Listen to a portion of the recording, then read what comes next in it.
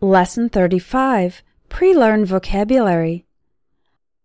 Unorthodox. The adjective unorthodox means unusual and different, not traditional or typical. For example, that school is a bit unorthodox. They don't give grades or any type of standardized tests at all. Cubicle. A cubicle is a small, square compartment for work or study. Decor. Decor is decoration, particularly of a room or space.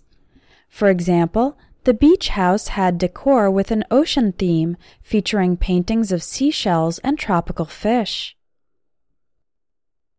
Abound. The verb abound means to be great in number or amount. For example, scandals abound when the government is full of corrupt politicians. Leeway.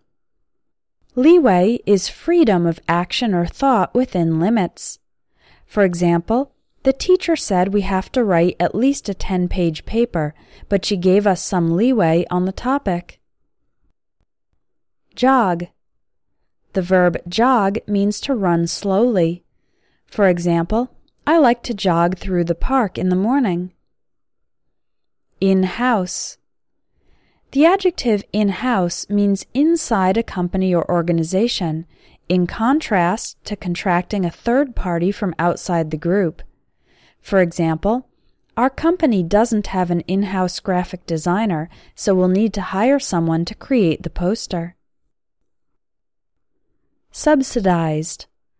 Subsidized means having the price reduced because someone else, usually a company, organization, or government, is paying part of the fee. For example, my company offers subsidized professional training for employees. We can take the classes at half price. Cutting edge. Cutting edge means extremely modern, leading the trends. Cutting edge is often used for technology.